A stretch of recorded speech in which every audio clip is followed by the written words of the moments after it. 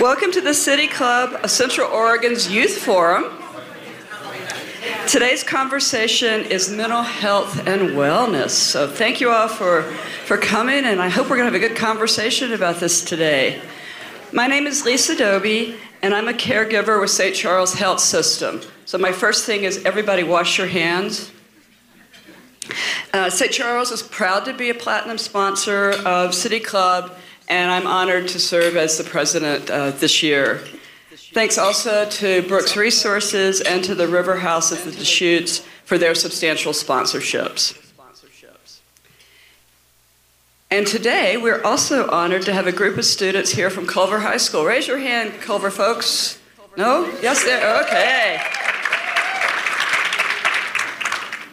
These students are here today thanks to a grant from U.S. Bank. So thank you to U.S. Bank. And, okay, all together, go Bulldogs. Go Bulldogs. Perfect. Her alarm to wash your hands, she says. So this year's City Club is focusing on civility. We're committed to fostering an environment of civility that welcomes everyone. We also believe in an expansive definition of we, where everyone's voice is heard, not just the voices of those of power or privilege. Together as a community, we're taking steps to engage in conversation that is meaningful, difficult, and respectful.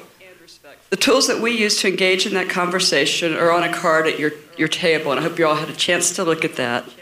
The tools we use are pay attention, listen, be inclusive, don't gossip, show respect, be agreeable, apologize, give constructive criticism, and take responsibility.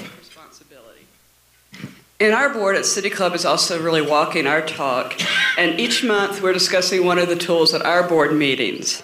At our meeting next Monday, we're going to be focusing on listening. And our reflection is going to be, listening is being silent with another person in an active way. City Club Youth Forums are a collaboration with Better Together. Executive Director Katie Condit, Katie over there, okay. And I were trading messages yesterday on how these civility tools could also be useful in Better Together's work. Katie, you have any comments you want to talk about using these tools in your work? Sure. I'd love to just touch really quickly on the be respectful. Was that the be respectful tool? And I think it links really closely with why we've prioritized this Youth City Club. And one of the things that we practice at our core with Better Together is really honoring and trusting the voices of the people that we center in our work. And so the example here today is young people. And so to be respectful in our space, we honor and trust that what young people say they're experiencing and they need is true. We trust that as adults, we may think we know. We often are the experts in our field, and we do know a lot, but we don't know what the lived experience is of young people the way they know it. And so I think the be respectful component of that is really trusting that voice and trusting and honoring that and making decisions based on what young people tell us they need. Thank you, Katie, and thanks for being such a good partner with City Club. All right, today's moderator is Mel Butterfield. And Mel leads the Central Oregon Division of Oregon Youth Line, which is a peer-to-peer crisis and support line for young people. Launched by Lines of Life in 2000, Youth Line has expanded to Central Oregon, where specially trained volunteers help peers through a crisis line, provide school-based outreach, and train and equip teens to help their peers with a myriad of challenges and stresses. Mel Butterfield's knowledge and expertise of this community, of our county, our communities, along with her professional experience in investigating child abuse for the last 10 years, supports Youth Line's goal to promote youth wellness, education, and access to resources. Please join me in welcoming Mel Butterfield.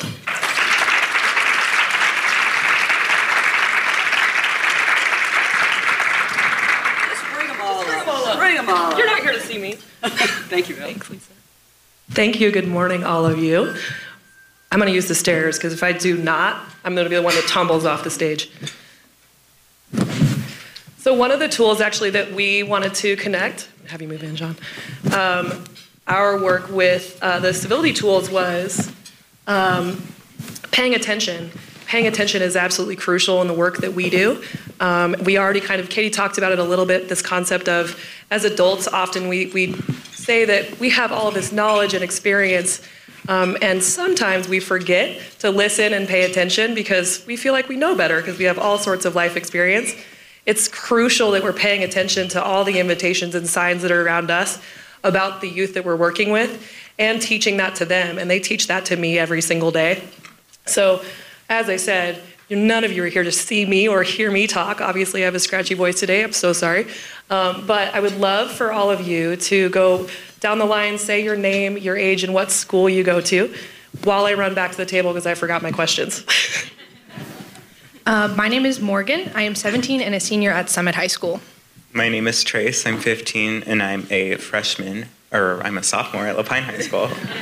My name is Anya. I'm 18 and I'm a senior at Redmond Proficiency Academy. My name's Campbell. I'm 16 and I'm a sophomore at Bend High. My name is John and I'm a second year at CSCC. Perfect, thank you.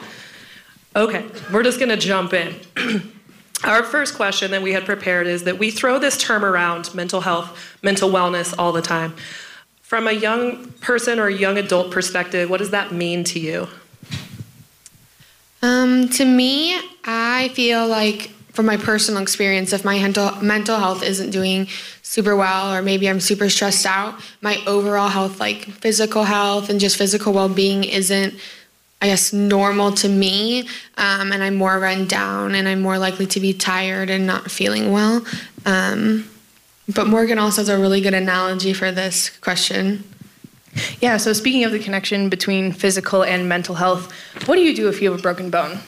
You go to the doctor, right? It's clearly broken, it's clearly not working, you need help. You go to the doctor. No one questions if you're sitting out of PE, no one questions that it's hurt.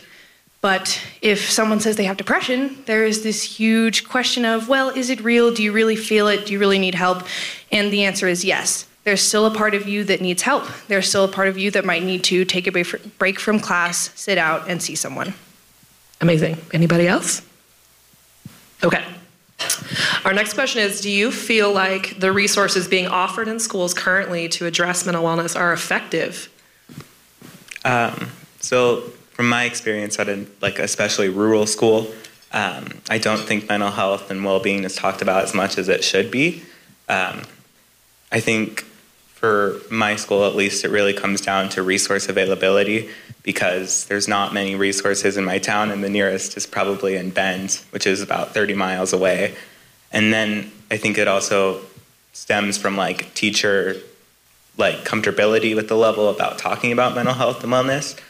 And I think that not enough people are trained on it to address it properly and in a constructive and progressive way. Sure. Do you see something different at the college level? Kind of, yeah. They do offer free counseling to every student, so that's a good way to talk to somebody there. There are resources that are posted, signs just about mental health, not really talking about it, just sign posted there about it. Okay. Thank you. What role does social media play in mental wellness and mental health? So social media. Wow. I would like to acknowledge that there is a negative side to social media before I say anything else. There's definitely social media addiction. We see online bullying and, lots of negative things that can come with that. But I would also like to acknowledge that there is a huge positive side. I mean, we all work for Youthline. That is an online resource. If someone is feeling depressed and they can't get out of bed, they can't leave their room, all they have to do is pick up their phone and they can immediately get in contact with a trained teen or just friends or other people that they feel like they can talk to. And so if that phone gets taken away, you've just further isolated someone who feels like they can't reach out. So I think it's important that we acknowledge both sides. Yes, it can be a bad thing. It can also be a huge connector and a help for people who are struggling. For sure. Anybody else want to add anything to that? Sometimes I post videos on social media, and sometimes there's a lot of responsive comments, positive, but if you see one negative, it really just you just focus on that one negative comment and it just affects you. Like, you just feel down about it and you just don't feel all right about that video. Off of kind of that thought process, John, the idea of if you're posting something, you can have 10 positive comments and you have one negative one that can like change your opinion of that whole thing. How do you all manage that? It's okay, take a second.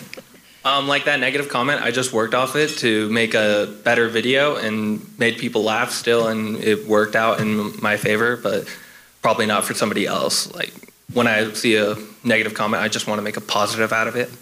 Yeah, perfect, thanks for sharing. Does anybody else have different things that they do if they see something negative? I try to look at more of the positive ones. I mean, there is some negative ones, but also, like, the positive overweighs the negative. So I try to look at it that way and kind of just, I don't know, kind of see maybe where they're coming from, maybe. For sure. I'd like all of you to respond to this one. If you could tell adults anything about mental wellness or what you as youth or young adults need from us, what would you tell us? I think as a teen, something that I would probably say is sometimes we just want someone to listen. And if we come to you to listen, that means like actively listen, maybe not giving your advice until we ask for it. All of you are on this one. Yeah. I would say that is really good. And if you do get a kid that's asking for advice and you don't know what to say, I would just really encourage you to acknowledge that within yourself and still get them outside help, even if you can't be there for them. I would say to just validate our feelings and affirm that, like, whatever you're feeling is okay, and just, like, congratulate them on their strength and courage for coming to you for support, because, you know, it's something that's really personal. If they're coming to you for support, it shows that they think they have a really close bond with you, and maintaining that bond is really important. Yeah, adding to that, it's sometimes really hard to come to someone just to tell them what's going on for them. So for them to come to you just means a lot. Yeah, just somebody that's open with you just is easier to talk to. I'm going to add to that. Do you all feel like when you speak to adults about a problem that most adults go into a fix-it language? We want to fix it for you. Yes. We do that, folks.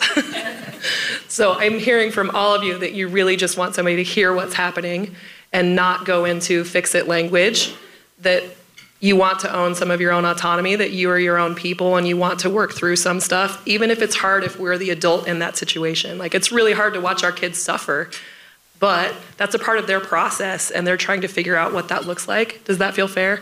You're all like, yes. Don't fix it, parents.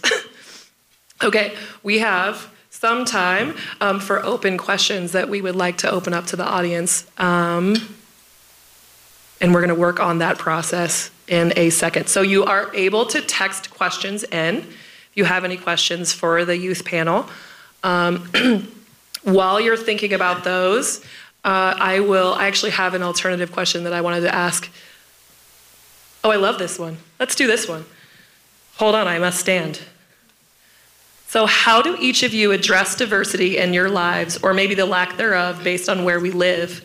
What would you want community members to know about diversity and how it plays a part in your lives? That's a good one.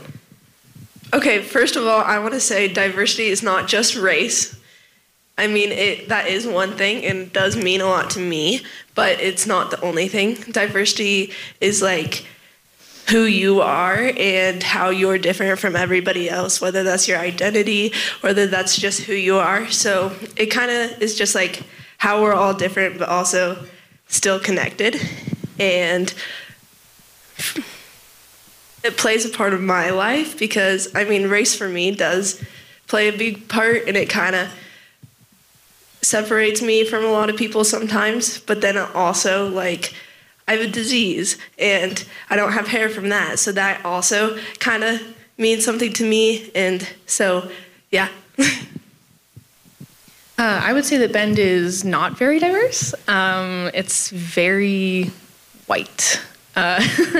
And I think it takes a lot on my part to go to the internet and educate myself to try and stay respectful and up to date and not, offend anyone, because that isn't something that I want to do, and I don't have the firsthand experience with that because I've grown up at least my teen years here in Bend.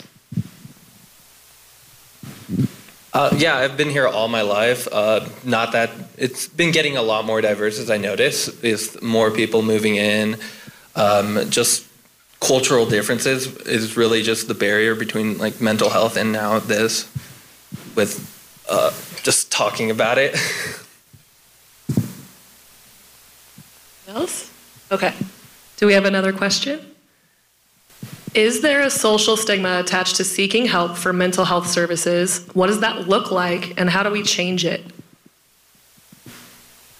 I would say that there's definitely a stigma attached to reaching out for help.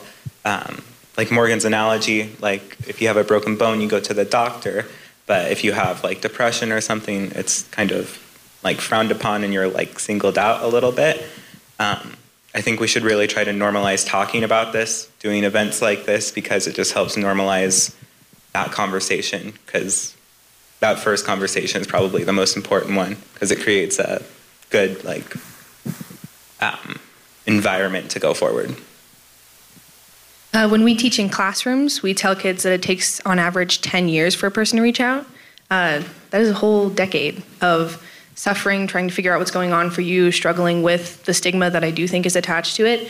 And I think it's important to recognize that that number is high. It's higher than it should be. And working to change that is something that we should all be doing.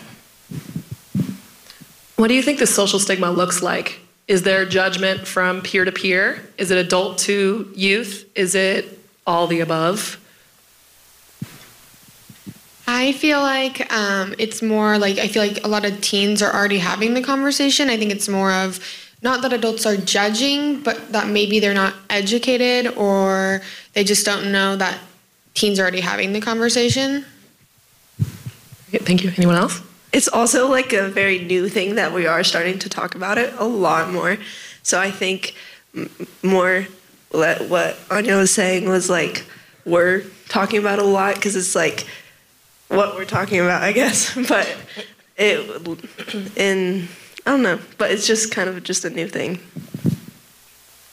No pressure. You don't have to, it's okay. What's the next question, please? Okay, schools have been working to promote mental health wellness. What would you tell them to keep doing, and what would you tell them to stop doing from a school level? Again, keep talking about it, keep making that effort and trying to promote mental wellness. I also think that while having like suicide prevention lessons and talking about mental health and well-being in like classes is really important, it should definitely be like a school-wide or like a year-long thing, because it's not always like, at least at my school, it was one lesson and then we were done. We just moved on to another unit. And that's not always helpful, because sometimes it takes a lot of people to open up to those things and become comfortable talking about that topic.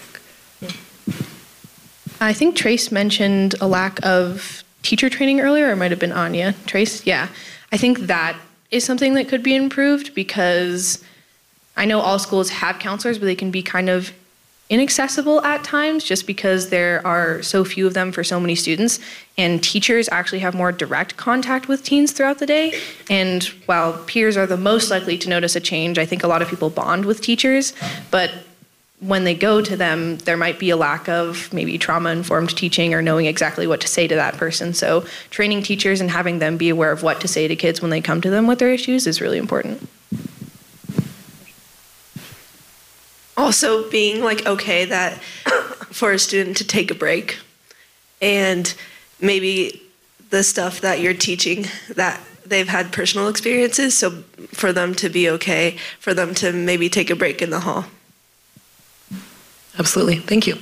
What's our next question? What is the one thing you feel adults most misunderstand in your struggle to maintain your mental health?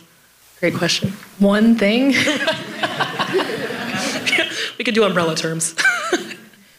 I would say if I had to pick one thing, maybe that the assumption that, oh, you are struggling, we will fix this thing, and then it's over. it is a lifelong battle for a lot of people, and it's something that doesn't ever really go away. It kind of ebbs and flows. And so I think for a lot of people there can be this, oh, it's happening again. I thought that was last year. I thought we were done with that. And it's like, no, it's still there, and it might still be there for a long time. I also think that like a lot of adults tend to think that when like a teen tells them their struggles, it's like, oh, someone else has it worse than you. And I feel like that's pretty invalidating to say, just because for many teens, these are like the first time they're experiencing these emotions, and they don't always have the support systems in place to cope with these in a healthy way. And so just making sure that you acknowledge and respect that their feelings are just as valid as yours is really important. I think I've seen and heard is a lot of times it's like, oh, they're just being an angsty teenager. And I hear that a lot within adults. So I think maybe taking that stereotype off of mental health. Anything else? Just putting yourself on the same level as them, not putting them on a pedestal or you on your high horse. Just having... Yeah. Is that what you were going to say? Yeah, basically just having empathy. Yeah. I will say, without putting any of them on the spot, so as a supervisor of Youthline, I supervise the lines where we get calls, text, chats, and emails from youth across the nation and worldwide. My teens that work on that line respond, and I supervise their work. They do fantastic. It's amazing what they do. But I can tell you that I hear all the time a really common theme that youth feel like they're alone. Sorry, my voice is going a little bit. That they feel like they're alone, even if they know that there's adults that they could probably talk to. They don't know how to have that conversation. They feel like it will go into fix-it language. And that they're dismissed. I've heard the angsty teen. I've heard it's just hormones. I've heard you're 14, you're freaking out about this. Like wait until, and I've actually heard, which was it was articulated so well. That particular 14-year-old said, if it's going to get worse, I don't even want to be in this. Like feels awful. This is like the worst thing that's ever happened to me. And it is very dismissive and it's not validating. So making sure that we're really conscious and paying attention to the language that we're using when we're having conversations with teens. Because yes, we have all of this adult experience and life experience and all the things that we've done in our lives. They don't. So that first breakup is the worst thing that has ever happened to them. A move away from their friends and having to make new friends is horrible. Having to deal with a sibling who's being a jerk that day can be like the worst thing that happened. So making sure that we're validating what that looks like. Those themes happen, and we hear them all the time on the lines of really feeling alone and not having a resource. So making sure that we're paying attention to what that looks like. Okay, next question. I'll get off my soapbox. What are the most common mental health challenges you see teens facing? It's like I knew that was coming. I'm kidding. What do you feel like maybe what you see in the lines, what you see at college? What are you seeing people struggling with? Anxiety a lot. Just kind of like you said, the feeling alone. You have a lot of people that are struggling and they're not sure who to reach out to or how to reach out. Does that feel pretty fair to everybody? Yeah, anxiety. Something that we talk about in classes a lot is our use of language, right? That often teens are saying this or hearing from friends, this idea of, I'm just super depressed. And then we ask that question, well, when they say I'm super depressed, do they mean they're diagnosed with depression? And every single one of them will say what? No, they're just sad. They're just sad or angry or scared or whatever. So making sure that we as adults also are being really conscious about the language that we're using and making it appropriate. If it's depression and it's been diagnosed, absolutely use that word. But if it's not that word, then use the appropriate emotion that's matched to that, because that can be hugely dismissive to somebody who is actually diagnosed with depression. And I've had teens in classes who are like, does that feel dismissive? And the ones that are diagnosed, they have to deal with that every day, are like, yep, that sucks, it makes me mad. And it's good to have peers that are next to them that can say like, oh, I didn't know you had depression. I didn't know that was a thing, that it was different than we just kind of throw this word out all the time. Thanks, you guys. Another question. What are some real things that we could do to destigmatize mental health? And where do we start? For me, I think making awareness is like the first step, because when I did a spoken word a little bit ago, and part of it I said was if you bring awareness and do things like this, people will join your side and help you fight too.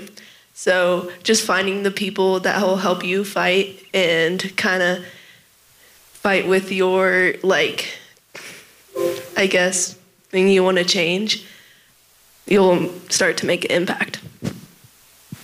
I would say there's a lot of that and a lot of language changes that are happening, like Mel said, and then also things like saying completed suicide instead of committed. That's a huge one that's been changing. And then instead of saying depressed woman, saying woman with depression to kind of put the person before the mental illness, because mental illness does not define people, even if it is a part of who they are. Anybody else? Okay. Another question. Do we feel today's stressors or stresses are different than older generations? I think there are a lot of them that are similar, like breakup, school, family, those things. But going back to social media, I think that's something new that, again, can cause a lot of stress. While reaching out through phones is great, it is also something that is constantly there. If you are being bullied online, that goes home with you. It doesn't just end when you get on the school bus anymore. What else? Does anybody have any other ideas on what might be different now for you all than it was for us? Yeah, just the use of social media has just progressed that more with being able to 24/7 be able in contact with everything. And then kind of just with influencers, kind of just looking at their lavish lifestyles, people just wish they had that. So it's just this wishing they could be like these people that they see everywhere on social media. For sure. Thank you. What's our next question? Please explain what Youthline is and how and why you got involved. I did not plan that either. Okay. So Youthline is a free, confidential teen-to-teen crisis help and support line. So we all go through 50-plus hours of training to be on the lines. And 63. 60, oh my God. Which they all volunteer. Yes. It's from 4 to 10 Pacific Standard Time, and if you text, call, whatever in, and we are not there, teens are not there, you'll be rerouted to just a general suicide hotline. So there's never nobody, but if you want teens, it's from 4 to 10. Why did I get involved? Well, I'm very passionate about mental health and being a youth mental health advocate, and I believe I saw them at the NAMI Health Walk, like not the one that happened this year, but the one that happened the year before that. And I just thought it was amazing that as a teen, I could actually talk to people who were struggling, that I could get all the certifications that you get, and that I was allowed to do that as like a 16-year-old. I guess I got involved just because I noticed that mental health was something that really needed to be talked about. There was a couple like school shooting threats at my school, and I just felt like if someone is in that hard of a place where they feel like the only way they can express their emotions is through taking that out on other people, that we really need to change how we view mental health and how we address it. And I just think it's a really powerful thing to be able to use your lived experiences as a teen to help other teens with what they're going through too. Kind of same as what Morgan and Trey said. I know that we kind of lack, especially with teenagers, having support for mental health. And so I was at COCC and I saw one of the Youthline flyers, and so I contacted them and kind of just took off from there. I'm also really passionate about mental health, and I kind of want to work on breaking the stigma of mental health. And yeah, how I got involved, my mom went to a thing and heard about it, and she told me about it, and I thought it was really cool. But then Mel came into my school also and talked about it, and then I got more interested in it, and then I saw flyers around, and my counselor told me to do it, and I was like, that's something I want to do. So I did it. And here we are. To make it less specific to Youthline, what made you want to do this panel today, to share your voice? I just wanted to be heard on these issues and wanted to come out and talk about it. Awesome. Thank you. The other shameless plug that I'll give for Youthline. So the amazing training that all of these youth volunteers do, they do 63 hours of training before they can even get on the lines. They have to be certified in Safe Talk. They get certified in youth mental health first aid. Obviously, they get certified in our Youthline training.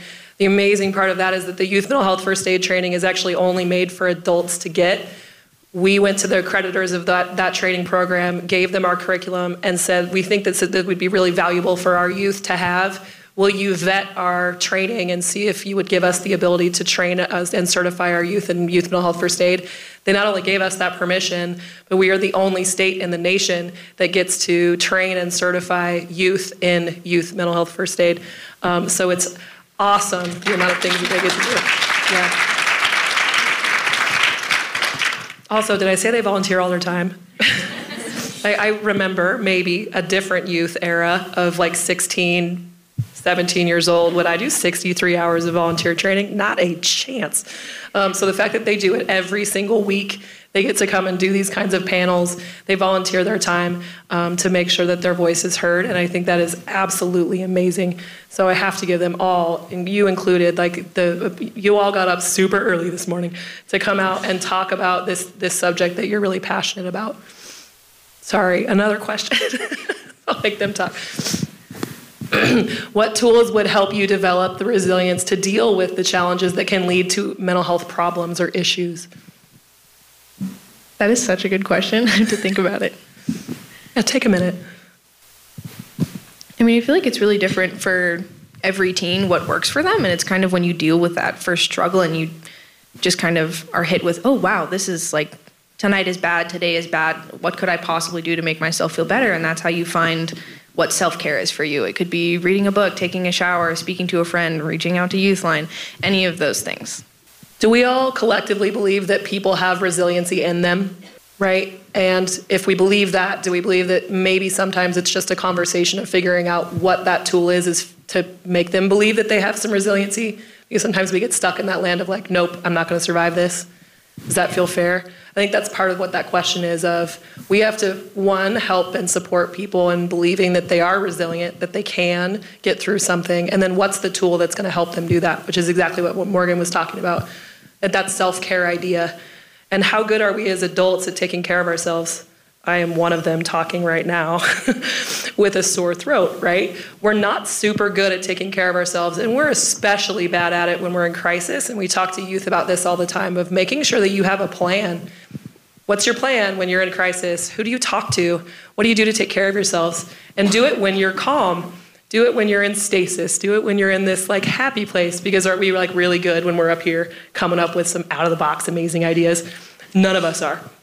So teaching youth how to do that when they're young makes them even more resilient as adults. And I think just that part of it can be a tool. Figuring out what your plan is before you need your plan. It's that plan B, I guess you could say, or whatever that looks like. Yeah, and I think if you're an adult, caregiver, parent, whoever you are that's wondering what tools could help your kid or person you're concerned about, have the conversation, right? Because it is different for everyone. Sit them down and say like, hey, I'm really worried, you seem like you're in a crisis, something's wrong, etc., whatever's going on for them. What helps you? What could I give you, provide you with that would help you right now? Also, do you feel like as youth, young adults, that it would be helpful if adults were willing to have that conversation with you and you not have to explain why you're in crisis? Help me figure out tools, but I don't want to tell you why I'm super upset right now. Would that be helpful? Do we as adults feel like we could do that? So we all have to work together with some different skills.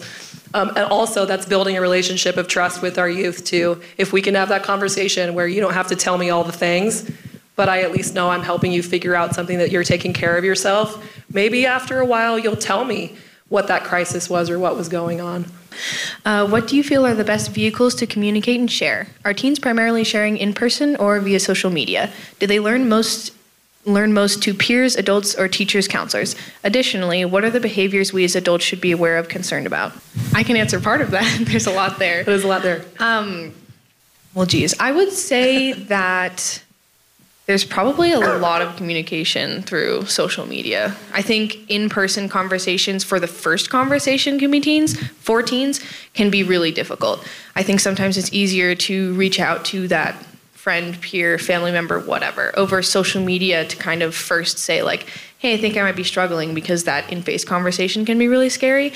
But I definitely think that, at least personally, I've had more face-to-face conversations after I've kind of gotten that initial conversation out of the way over social media.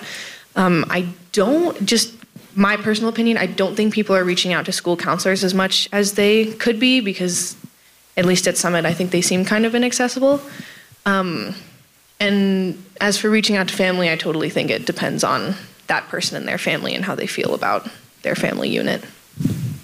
And I think like what you said about school counselors is a lot of times, sometimes when you do go to school counselors, it's almost more, they focus on the stressors at school, like the grades and maybe your relationships at school, and we kind of forget about the mental health part of it and then like what else is going on in that kid's life. And I think it's really important that we address that.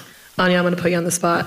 How do you think you could address that? How do we address that we feel like counselors aren't accessible? Because I've heard that from a lot of different people. So blanket answer, it's not just her or her school. I've heard that from a lot of youth that feel like school counselors aren't accessible and that they just focus on classes, grades, maybe testing, those kinds of things, and you may have other major other issues that you need to address. How do you feel like we could change that? Well, I think one of them is that we need more school counselors within the schools, which is a hard thing to get. And I think also it's important that, I think it's almost just like a reminder that we're not, even though we're at school, our lives aren't just about school, and that we do have other things going on. And maybe it's, whether that's like, I don't know, having a training for school counselors, but it definitely needs to be reminded. I think also the advertising for school counselors could be changed. They're not advertised as like, oh, you could go talk to this person about your mental health. They're advertised very much as, oh, if you need to switch a class second semester, like go see your counselor. If you're having a problem getting credit, go see your counselor. And they should, if they are intended to be there for more than that, which I think they should be, it should be advertised that way to students. Yeah, like I just remember in high school, I think, I don't know if it was both, but I remember one of the counselors, it wasn't about talking, it was just about getting the school, just your classes and everything, not about talking to them, just that. So just a set counselor that's there for one to talk to. I know at our school we do have like an on-campus therapist, which is really cool, and I think having more of that would be really awesome. One therapist at your school? How many students do you have? A lot.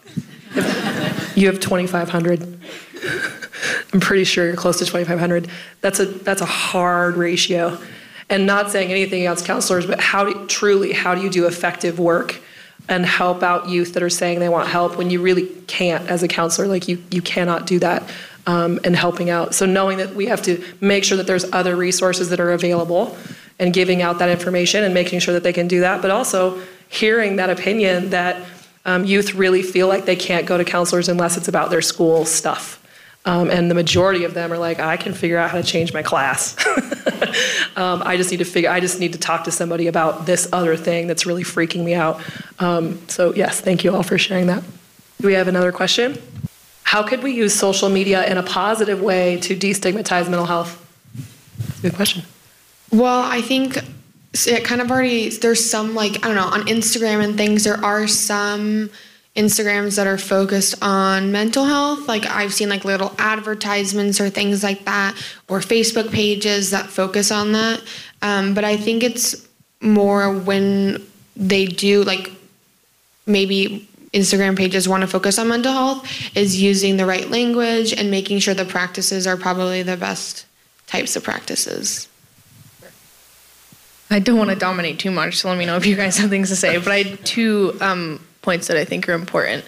One is that social media is a really great way to spread information, and there's a lot of bad information being spread. So putting good information out there and kind of letting it do that wildfire spread thing that social media is really good at is super important. And the other point that strays slightly from the question is from like a parent perspective in making social media a positive thing, just have the conversation. When you set rules and boundaries without talking to your teen about what they're using social media for and when they need it, can be more negative than, hey, I just wanted to come to you and tell you that social media makes me nervous. It makes me nervous when you have that in your bed at night. I'm worried you're staying up on it. And giving the teen an opportunity to say, oh, when I'm on it at 9:30 at night, it's because I'm going to Youthline or the suicide hotline or talking to my friends if they're willing to share that, because sometimes that's what's happening. But if not, then that's also a conversation of, oh, hey, you're on Snapchat till 1 a.m. Maybe we shouldn't do that. What I see like on Instagram, it's not really these mental health ads. It's more like these stop smoking ads. Like they're not really relatable.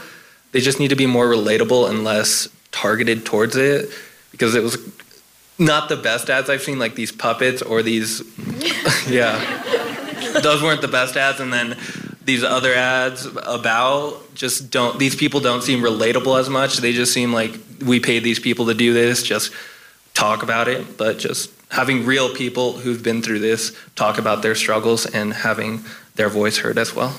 Also, I've seen some pages where they just have like quotes and stuff, and they're happy and cute, and I read them and it makes me happy. I also feel that like overall there's been like a self-care push on social media, and there's just been a lot more posts like promoting like just taking care of yourself and just taking care of yourself and your mind and your body. And I think that's really important because it just lets people know that they're not alone, even like online, because they have other people are going through it. That's a really good thing to point out, because that one actually became like trendy. Like it became like a popular, cool thing to do of like, oh, I'm just going to take a shower and like eat some healthy food. And I was like, oh, good for you. Like, cool.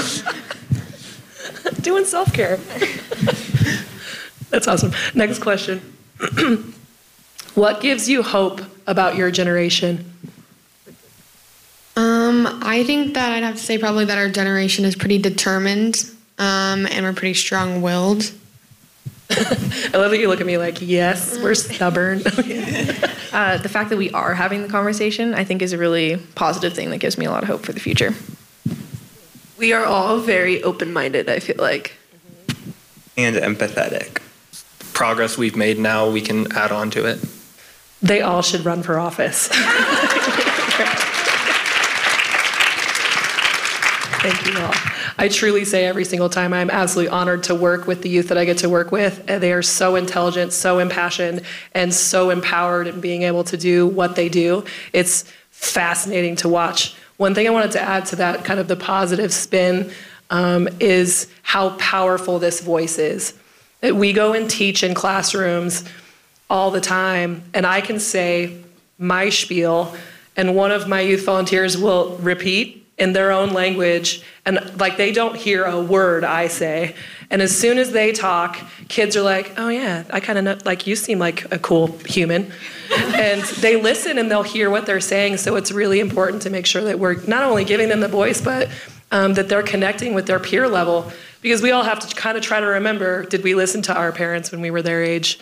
Mostly adults were like, you're old, you don't know what you're talking about. So being able to have them empowered and sharing that information is amazing. And I've truly seen it happen where I will say one thing, crickets, teens will say it, and all the teens are like, yeah, that makes sense. I'm like, okay, next question. Thank you for being you. Thank you for your bravery and sharing, and what are your sources of strength when you're in need? That's a great question. I gotta jump on this one because Mel is a huge source of strength for me. Just the work that you've done and the way that you support us in being on the lines and how present you are in our lives is so important to me. Thank you. And then she makes me cry every time we do this stuff. It's a talent. I know. And then also I think just for me, having parents who are very supportive of the work that I do and who do listen to me when I myself am having struggles is a huge source of strength, having the family behind you. I would agree with Morgan with having like the family that's super supportive, but also having Youthline as a whole, coming in every Wednesday, and we have like our own little family at Youthline, and we come in and just having like a weekly check-in with, like, it's like I come in and it's like my people. Like we all are doing the same thing, and it's like laughter, and it's super helpful when I'm having a super hard week, because I can come in and I feel like I can relate to everybody in the room. Yeah, I guess just like a Youthline is a really big source of strength. Just a supportive family, a good friend group, food. Yeah. Youthline for me too. Mel has a big part of my life. She's amazing. And having like my family, and I have a lot of other adults in my life that I love, and I talk to them whenever I need. A good group of friends you could go out to and just be yourself and stuff. I also say that I would get a lot of strength from things like this, where you've all come out and given your morning to listen to us talk about our perspective. That gives me a lot of strength and hope. So thank you for that. Me too. Thank you. Next question.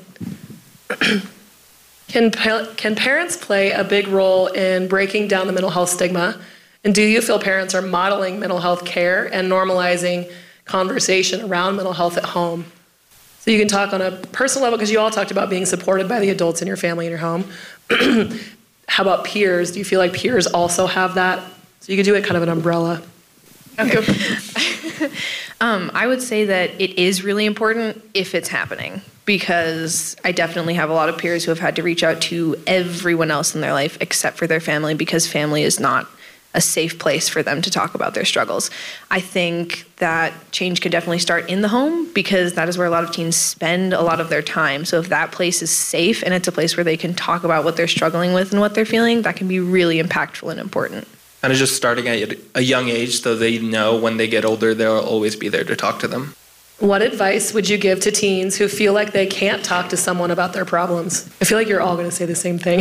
Yeah, I know. I feel bad. I'm like waiting for one of you guys to say it, but Youthline, like, just if you're a teen and you feel like you can't talk to someone, the nice thing about Youthline is that it is confidential and anonymous. You don't know who we are when you're talking to us. We're just someone there who can support and be there for you. And then, I don't know, I mean, I feel like if you feel like you can't talk to anyone, Youthline is a good idea. But even if you feel like you can't talk to someone about the very deep things you're going through, even just starting the conversation off in like a small way is really important. If all you can say to your mom, dad, caregiver, parent, or friend is, hey, I'm kind of having a rough day, like if that's the only blanket statement you can give them, that is better than just saying nothing. I might be able to direct that question a little bit more. Taking out the Youthline aspect, when we're helping youth on the lines and trying to get them to kind of work through what's going on for them, what are some of the things that we do or that we offer or that we might suggest that we're working with them? Because we can't give advice. We don't do that. And why don't we do that, friends? Because we're not them and we don't know exactly what they're going through. So we try to maybe turn the question over to them and help them figure out how to solve that. Right. So sometimes I've heard you all say, like, if you had a best friend come to you with this problem that you're sharing, what would you say to them? You guys have all said different things when it comes down to maybe it's journaling. Maybe it's writing a letter to that person that you can't actually verbally say it so that it can all get out and not be interrupted. What are some other things that you can remember that you do? We can also help connect people to different resources in their community by using SAMHSA and just other online databases for mental health resources. Sometimes they might be scared of telling the person, so what I've done is we can go, they pretend I'm them, and we go through it, and practicing it makes it easier, I guess. All right, next question. Are there student clubs or groups at your schools focused on mental health, on the mental health conversation? I'm not going to lie, you guys. I don't know if there's one at Summit. I would like to think that if there was one, I would be in it. I know we have Muse Club at Summit, and they, as far as I know, are really good about talking about mental health, but I know that that's not their focus. We also have a GSA, and that is just a classified safe space for anyone. But yeah, I don't know. It'd be cool if we had one. My school started doing these small groups, and it's these, I guess it's 4 or 5 kids, and it's a facilitated group with the counselors, and they meet I think every Wednesday or something, and they just get to talk about anxiety or depression or suicide, and they get to do it in a safe environment with people who are going through the same stuff. And I think that's a really cool thing, and I've been able to go into there and talk about Youthline and just try to offer those resources. I don't really know if there's anything. I'm not gonna lie. I don't really know if there's anything in RPA. Yeah. I don't know. At Bend High, I'm part of Design Justice, and we're a class that really just wants to make change. And we have different groups within that, and I'm part of the mental health group. And next week we're doing a mental health week, so the whole week is based around mental health and bringing awareness to that. And yeah. Yeah, I'm not too sure. That's fair. What I was going to say as kind of an offshoot of that question of the clubs that you may be in or different clubs like your social justice, right? Design Justice. Design Justice. That's not specific to mental health, but you have a component in there that's a part of it. So, and then you talked about GSA, or if this is just kind of a universal safe place. Yeah, what? There's also a youth action council at my school, which is, I think, through the school-based health center, and they talk about promoting health overall. Pretty cool. Since there's not a specific mental health or mental wellness club, there's components of in different clubs that you have. Do you feel like youth would participate in a specific mental health club? I mean, I know that I would. I feel like probably. I mean, I know that people crave that safe space where they can talk about things. So I think probably you would have like a solid club if you made one at Summit at least. All of you are nodding. Okay. Next question. At what age do you wish you had started learning about managing your mental wellness? Birth? I don't know. I mean, I think that a lot of parents think that it's too heavy of a topic or something like that. But back to the broken bone thing, how early do you start learning about your physical health? Pretty early. You learn about bumps, bruises, scrapes.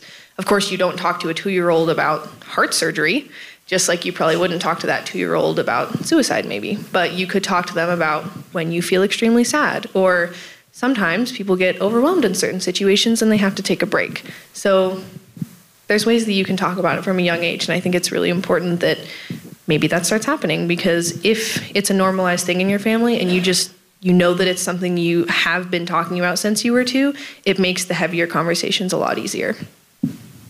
Yeah, I totally agree with Morgan. I think the younger that you can start talking about it, I think the better it is. You just kind of have to change the language of the conversation.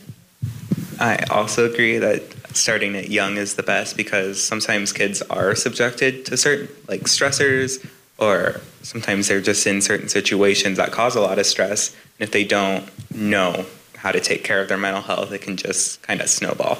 I have one more thing, unless you want to say something. Okay.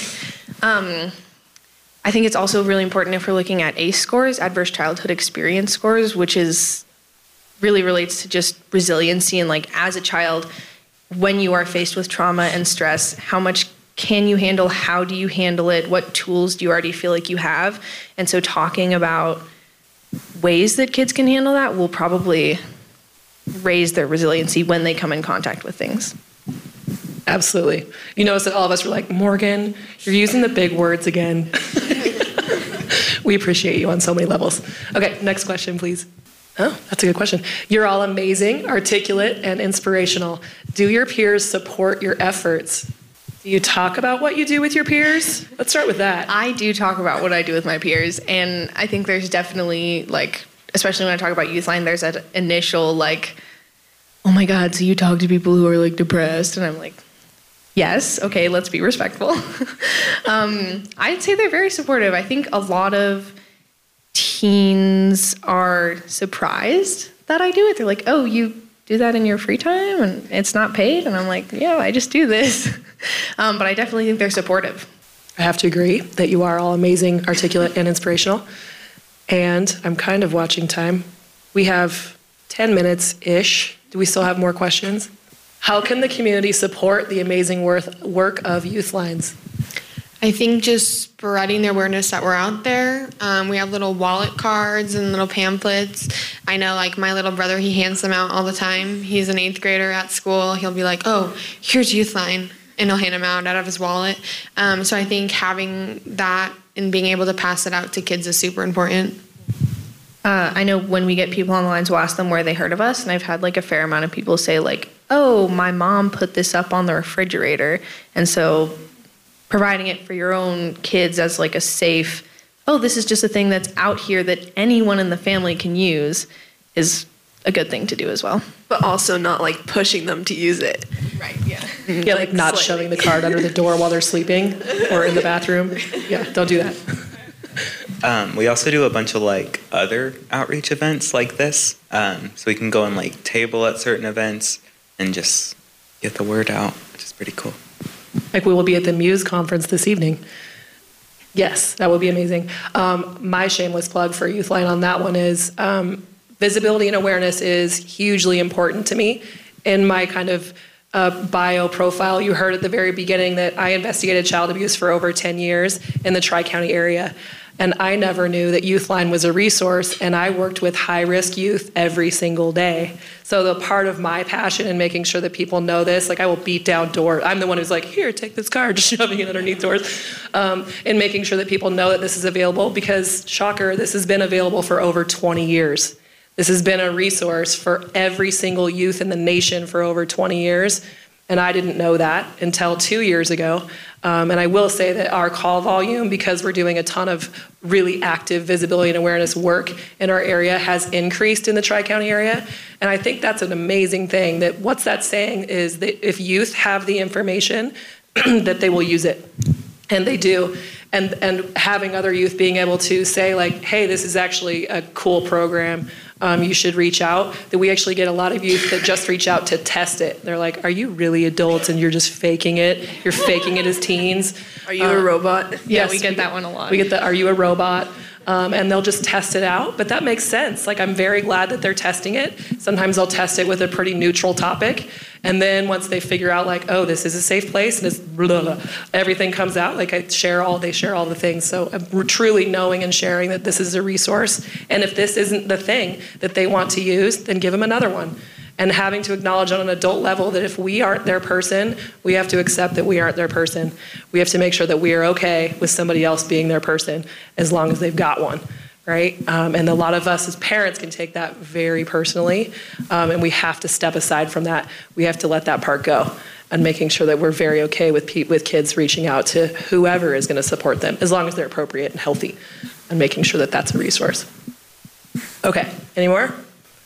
When talking about social media, how has TikTok positively or negatively affected the mental wellness of teens? Oh man, you guys just take it away. Go. I don't know who asked this question, but thank you. I really like TikTok, but I also know that it's kind of like the new platform on social media. And I've definitely seen, and this is just me speaking from what I've seen on TikTok, there's a lot of stuff about ED and eating disorders that can be really harmful. And like people talking about the way that they, I'm going to say this wrong, not like perform their eating disorder, but like the things that they do, like sharing those online. Ritual. Yeah, practice or ritual. And it doesn't always have a trigger warning on it, and that can be really harmful for people. And I know that there's also a lot of videos talking about the ways that people self-harm. And so I think that is not a positive thing that's out there on the internet at all. I also personally really enjoy TikTok. I think there's a lot of fun videos on there. So social media is really hard. There's a lot of extreme negatives and also extreme positives. I love TikTok. So does my mom. She's obsessed with it. I love you all got quiet because every single one of you watch TikTok. I see you do it at work. Okay, anything else that you feel like in the next 2 minutes that you really want this audience to know about who you are, what you do, why you have this passion for mental health and mental wellness? Anything we forgot to ask you? I don't know. I mean, in summary, it affects everyone, and the fact that you're all here listening to our perspective is, again, really important. And just listening to the youth and adults, just the people in your life about what they need, can be really impactful, and it's important that you're all thinking about that and trying to do better. Any other parting comments? Okay. Or just thank you for coming out and listening to us. Yes, thank you. Thanks. I truly have to give them all the credit. I see Lisa's coming over, but please give them a round of applause. They owned this today.